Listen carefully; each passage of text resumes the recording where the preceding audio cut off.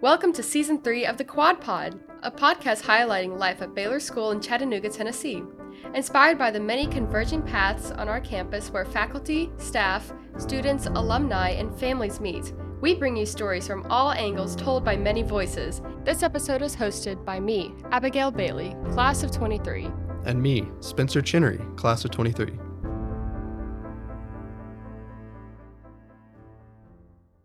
Well, it's that time of year again, back to school. Officially, I guess, our 13th year of formal education. How does it feel, Spencer? Pretty good. I'm excited for senior year, but I'm also ready for the next chapter. A little more freedom and, dare I say, excitement. Plus, I'll get to study more of what I want, so that's promising. Yeah, same. I'm sure there's a Twilight Zone episode out there about getting stuck in high school forever. I can't imagine. You mean teaching? I wasn't thinking of it that way, but I guess teachers who make a career of it are kind of stuck in time here, doling out the same assignments and grading the same math problems year after year. You really think it's like that? I mean, why would you? There are those nice breaks. I wonder what teachers do with that time. I remember seeing my 6th grade social studies teacher buying Tupperware at Walmart. I'm not sure the teaching life offers enough excitement for me. But who knows? I mean, maybe that Tupperware was for an epic cross-country road trip. I bet if we dug around, we'd find out there's more to teachers than just teaching. I mean, I've heard rumors. Which is why we decided to devote this episode to unveiling some of those teacher surprises, things you didn't know about Baylor faculty. First, we journey through the academic halls to uncover surprises hiding in plain sight. Then we joined band director Mae Weiss way up in the clouds, her home away from home on the weekends.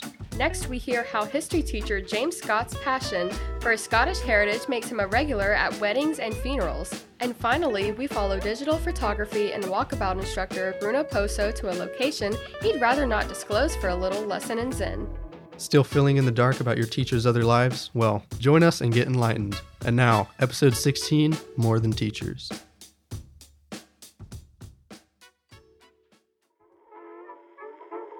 First, let's join senior Justin Todd as he goes from classroom to classroom, searching for clues that there just might be life outside of teaching for many of our faculty members.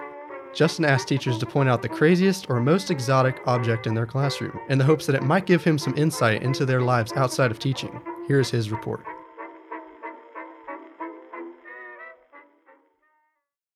What is the craziest or most out there thing you have in your room?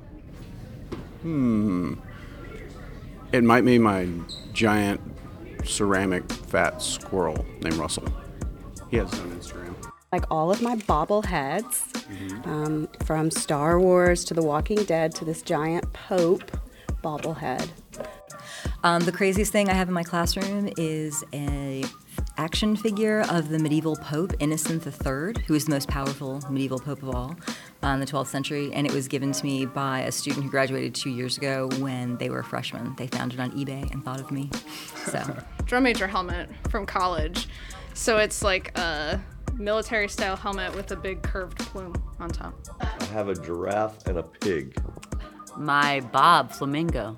A lot of people do have plastic animals. The craziest thing I have in my classroom is a hedgehog. I have this hammer. Student made it and brought it to me because he felt like I needed to fight off some of the students in the class. Probably that really cool Notre Dame made out of kirigami. It is the copper liner of an explosively formed projectile from an IED in Iraq circa 2009. And now they're sometimes holding candy, sometimes holding dice in my classroom. I don't know, maybe that picture right there? It's not really crazy, but it's like the craziest thing that I've probably ever done in my life. It's from Nepal, when I went backpacking around Nepal for something like 30 days, and we were like, let's go to Nepal. We didn't even have like cold weather stuff, so we had to buy like all this bootleg cold weather gear from like a market in Pokhara, Nepal, and then we just decided to randomly start backpacking. Probably my hamburger hat over there, or the cheeseburger hat. I had a student go and eat like this big, huge cheeseburger one time downtown, and you got a hat if you could eat it all. And so he got a hat, and he had to give it to me. And so that's why I have the cheeseburger hat in here.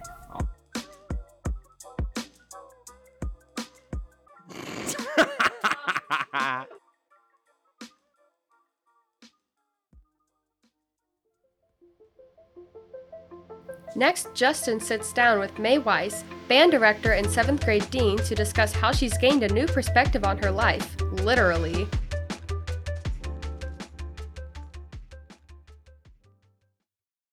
My name is Mae Weiss, and I'm the band director here at Baylor. I teach the 6th grade band, middle school band, upper school band, and I'm also the 7th grade dean. I've heard from a couple people that you've gotten into a very interesting hobby recently. What exactly is this? This summer, I became a licensed skydiver. This is one of my training jumps. I have to prove that I can essentially go upside down and then reorient myself. Now I'm out the plane. Last fall, it was my dad's 60th birthday, and so he took me and my sister on a tandem, and I really enjoyed it.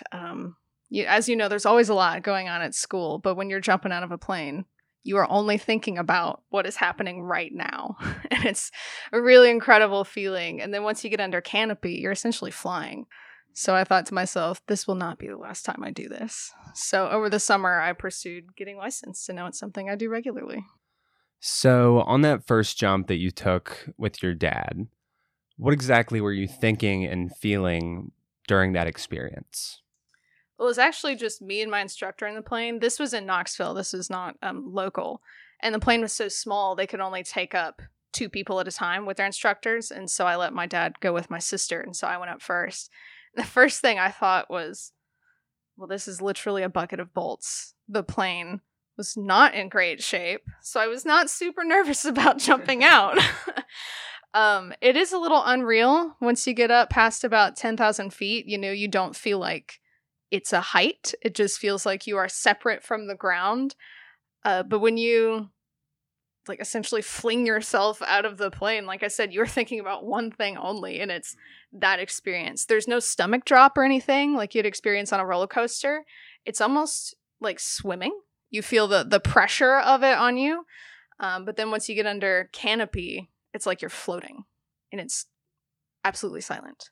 There's no sound except just the wind going through your canopy and whatever noises you may make. Some people scream. I know I was just having a great time, but it's so quiet and peaceful.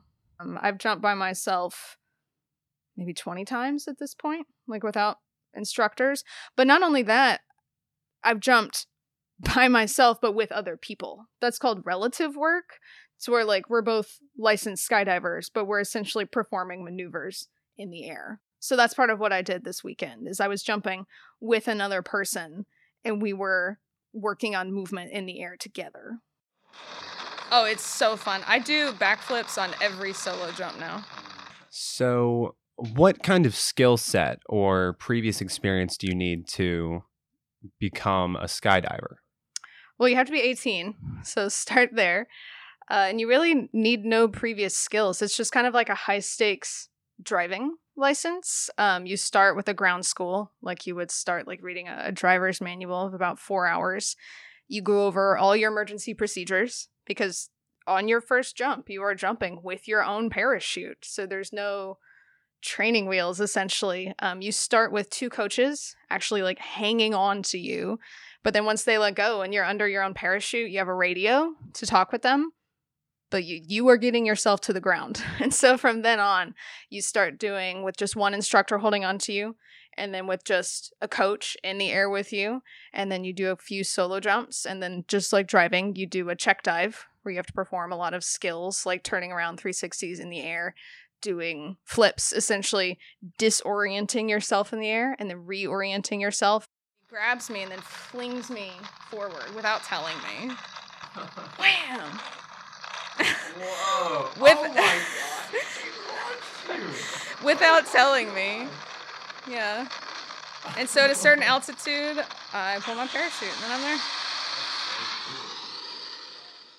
Do the emotions that you feel become more stable as you have gone through successive jumps? Or does it feel just as exciting or terrifying as the first time?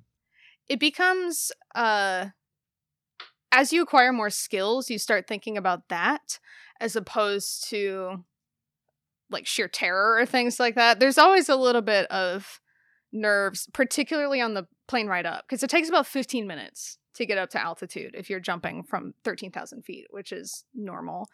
I would say I'm not nervous anymore. I'm more focused. Like, for example, I went this Saturday 3 times. And on one of them, I was jumping with one of the owners, and we were doing an exit that I'd never done before, which involves us like linking up. And it was totally, literally backwards from everything I'd done. Like, instead of facing into the wind, we were facing out of the wind. And so I was focused on that. I wasn't scared, but I didn't know what was going to happen. And it was a new sensation. So I would say my emotions are less, fear and more like achievements. Like, I'm more focused on the skills now. Do you plan to continue skydiving throughout the year, or do you think that you're going to keep it to the summer? Oh, I'm definitely going to skydive throughout the year.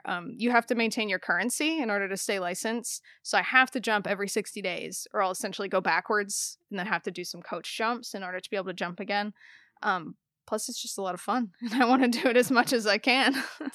Are you going to take skydiving to any new levels? Are there any more certifications that you can get? Absolutely. I am sort of working on my B license. So there are letters, kind of like, again, getting your CDL, like getting an advanced driver's license. So right now I have my A license. For my B license, I need to do some more group jumps. I have to actually practice a water landing as opposed to just talking about it. I have to put on a skydiving rig and jump in a pool and swim out of it. So to practice, if I happen to land in the water, what would I do? There's some canopy work I still need to do, but that's what's next. And then after that, I can actually get my coach rating, which means that I can jump with students and help them out. And then there's other instructional ratings after that. After I get a C license, then I can put a camera on my head and be a camera jumper and jump with tandems. So that's the ultimate goal, is being able to do that during the summers. Okay, so how has skydiving outside of school affected your teaching life?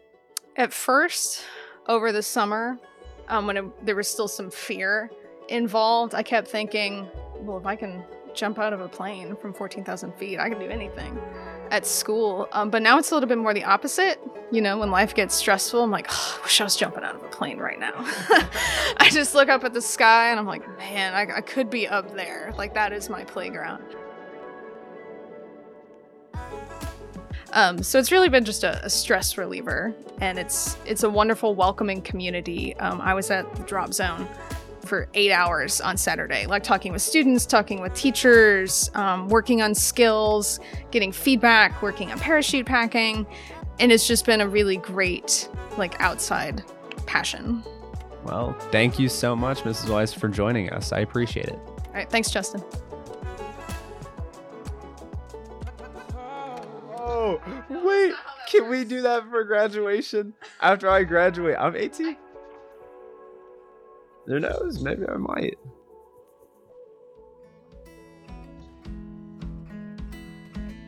And now, senior Owen McDaniel joins history teacher and wrestling coach James Scott, class of 2000, to discuss how a middle school hobby blossomed into a full-blown talent that has friends, relatives, and Baylor knocking on his door for bookings. This is James Scott, class of 2000. I am a history instructor and assistant wrestling coach at the Baylor School. I'm Owen McDaniel, class of 2023, senior this year, and I'll be interviewing Mr. Scott. Everybody knows that you play the bagpipes at Convocation and I'm sure other areas. Could you tell us a little bit, could you tell us the story of how did you get into playing the bagpipes? Actually, it's kind of funny. My grandfather, I called him Opa. He brought me to a family reunion in Oak Ridge, and I was talking to this lady. I guess she was my great aunt. I didn't really know her, and I told her my Opa had brought a bagpiper, had hired a bagpiper to play at the Scott family reunion, which makes a lot of sense. And I was telling my great aunt that I kind of sort of maybe wanted to consider perhaps thinking about looking into the possibility of maybe learning how to play the bagpipes. And apparently I had just informed the mouth of the South that I would be the new family piper. My family grabbed onto that and kind of pushed me towards it. Just so happened that my grandparents on my other side were going to be in Scotland that summer. and they brought home a set of bagpipes for me, which was very generous. And then I went to my first lesson up on Lookout Mountain, and my dad had received from my OPA, like every year for Christmas, it was turning into a running gag, a practice chanter, the thing that you learn how to play on. Mm. And I guess because his dad gave it to him, he's like, no, I don't want to do that, Dad. But once he sat through a lesson with me, he started learning too. And so I got to learn with my dad how to play the pipes. And it's been pretty cool. How long have you, is there a number of years that you've played them for? Let's see. I guess I started learning my 8th grade year, and it takes about a year of learning the fingerings before you can actually get on the actual pipes and start wheezing and squeezing. You pass out a few times on that particular path. I would have to try and catch my dad because you kind of hyperventilate. It's pretty funny to watch. But by, I guess, my freshman year, I was standing on the picnic tables outside the student center playing the bagpipes during my free period. That's awesome. So when do you play them at Baylor? Just convocation? Recently, I've just been playing at the Red Blazer ceremony. But the reason that I've been playing at the Red Blazer ceremony is because Leslie Davenport asked me to. Previously, she asked me when they opened up Roddy. I played the pipes when they opened up that building when I was a student. And so she remembered that I had done that, and I had previously played. Instead of giving a senior speech, I played the bagpipes, which was kind of funny because then for our big class picture out by the gate, everyone is wearing a B-shirt, and then there's this one dude wearing a kilt with a possum hanging in the. It was pretty funny. Can you tell me why you play? Is there you get a feeling when you play them? Is there anything like that? Initially, I thought they sounded cool and they're kind of weird and different, which it's nice to do something that's weird and different. It's also a connection to my family's past, our ancestry and heritage, but it's a weird sounding instrument. So it makes you feel, it's a strange feeling when you hear it. And being able to, I remember my great uncle died when I was in Iraq, and he was a huge fan of all of our Scottish heritage stuff.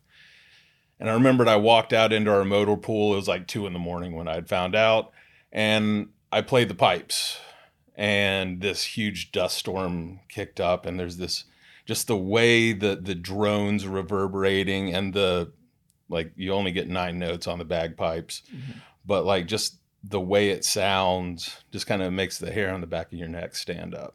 And I thought that, I don't know, it's kind of a cool feeling.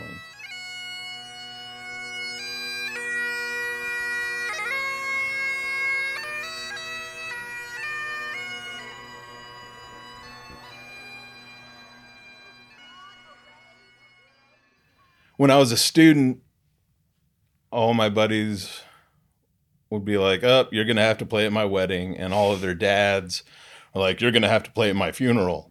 And what's been strange as an adult is that that's starting to come to pass.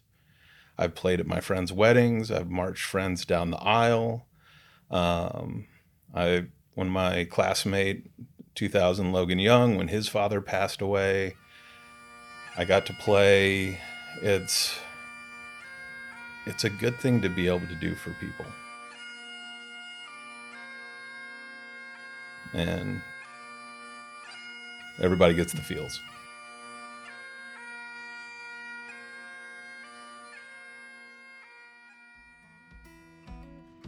To hear the full interview with Mr. Scott, touching on a number of topics from curing bacon to disabling bombs, go to our SoundCloud page or click the link below this episode on the Baylor website.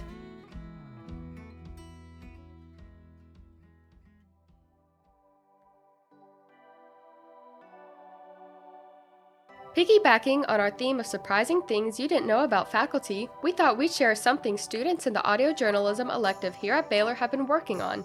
It's called a short list, and it's literally what it sounds like. A short list of objects from a student's life. Objects that together as a whole tell a story about that person. Only there's a catch. The challenge is to compile a list so that the listener has no idea how the objects relate to one another. That is, until the very end when the title list is revealed. Here is senior Caleb Hampton's short list. Challenge yourself. Can you guess what these list items share in common before Caleb reveals the connection?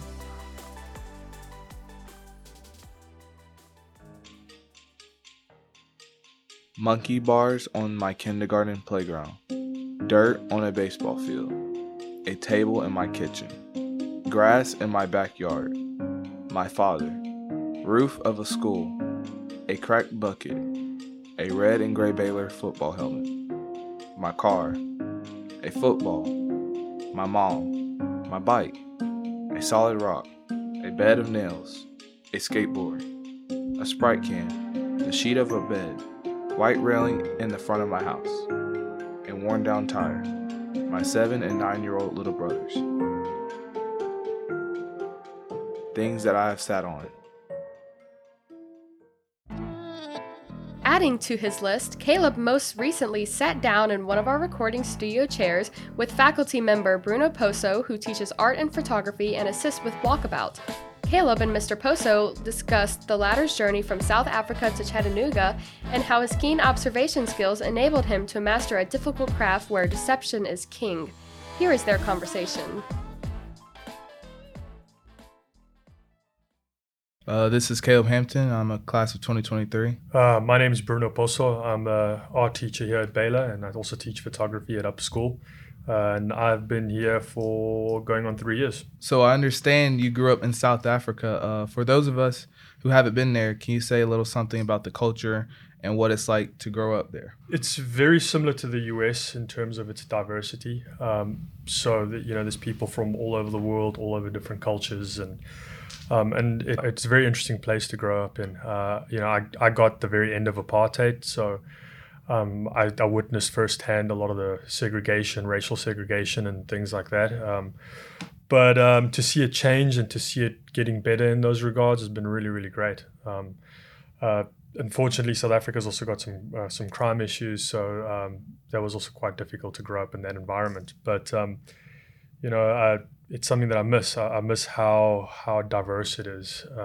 You literally have friends from all over Africa, all over the world, all races and religions, and it's everywhere. It's truly, truly everywhere there, and that was really cool. How did you make your way to the States, United States? So I met my wife in South Africa. She was there on a fellowship, and let's just say, one thing led to another. And, I was ready for a change at that point in my life. And she was starting to settle down roots in Chicago. So I actually moved to Chicago to be with her. And the rest is history. So out of all places, what made you want to come here, Chattanooga, Tennessee, to the Baylor School?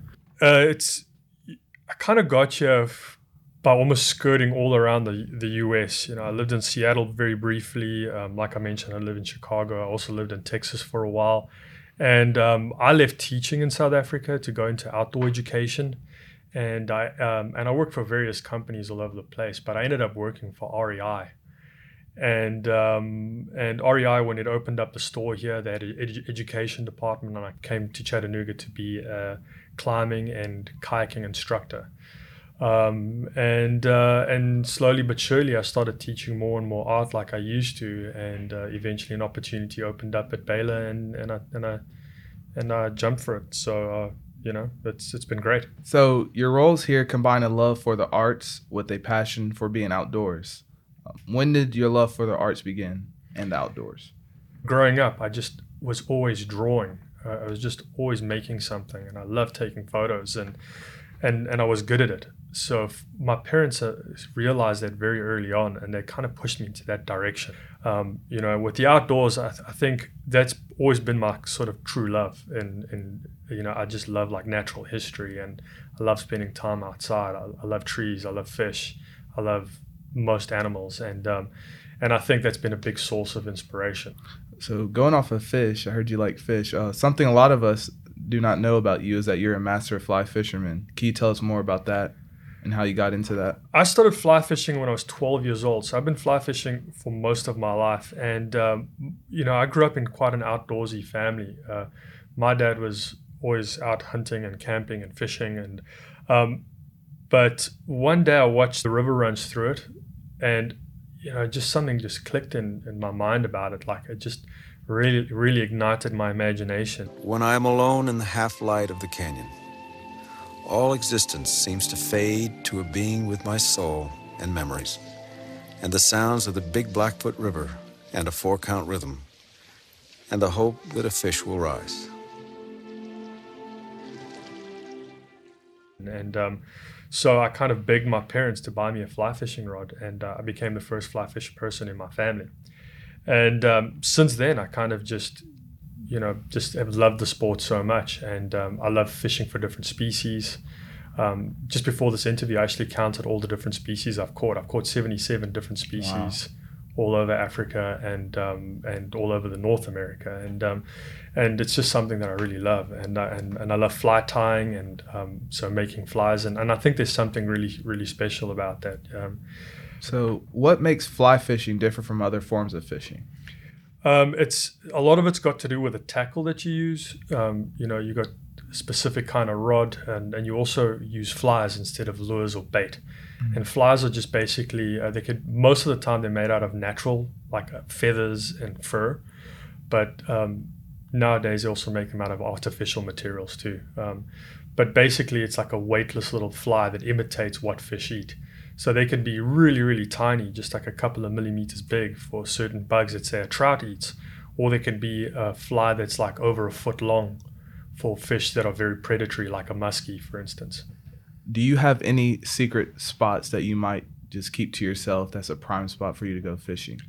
Yeah, I definitely do. If I have close friends, I'll show them where they are. But it's always something that I'm always kind of conflicted about, because I obviously want people to go out into nature and enjoy it, and people protect what they love. So the more fishermen and fly fishermen you have accessing the rivers, the more people you have to really take care of them. But on the other hand, you have an impact on these river systems, and especially a lot of small rivers. You can't have lots of people there, because they're just going to trash the place up, unfortunately, and they're going to really impact fish life. So, more and more as I get older, I get more and more tight-lipped about where I go fishing and what I like to fish for. What qualities do you consider an expert fly fisherman might have? It's being very observant and patient. I think when what makes good fly fishermen or a fly fish person is when they get to the water's edge and they spend more time observing than trying to just fish. Seeing what bugs are out there, seeing if they can see fish, considering the environment that they're in, and just taking it all in. It's not just your time on the water. I actively spend a lot of time reading about fly fishing and also making flies. It's kind of like a all-encompassing pursuit. One of the things moving out into the southeast that I've really loved is fishing for native brook trout. And brook trout have been here since the ice ages, and because of obviously climate change and all those things, they're getting pushed up higher and higher into the Smoky Mountains, and it's just amazing to be in an environment that's pristine and seeing these like tiny little fish that live in water that is like ankle deep sometimes, and they can still survive.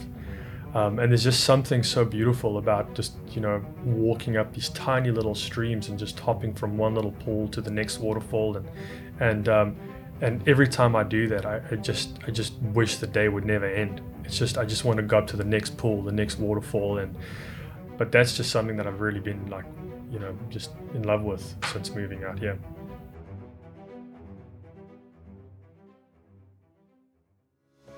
Okay, turns out there's definitely more happening in our teachers' lives outside the classroom than we thought.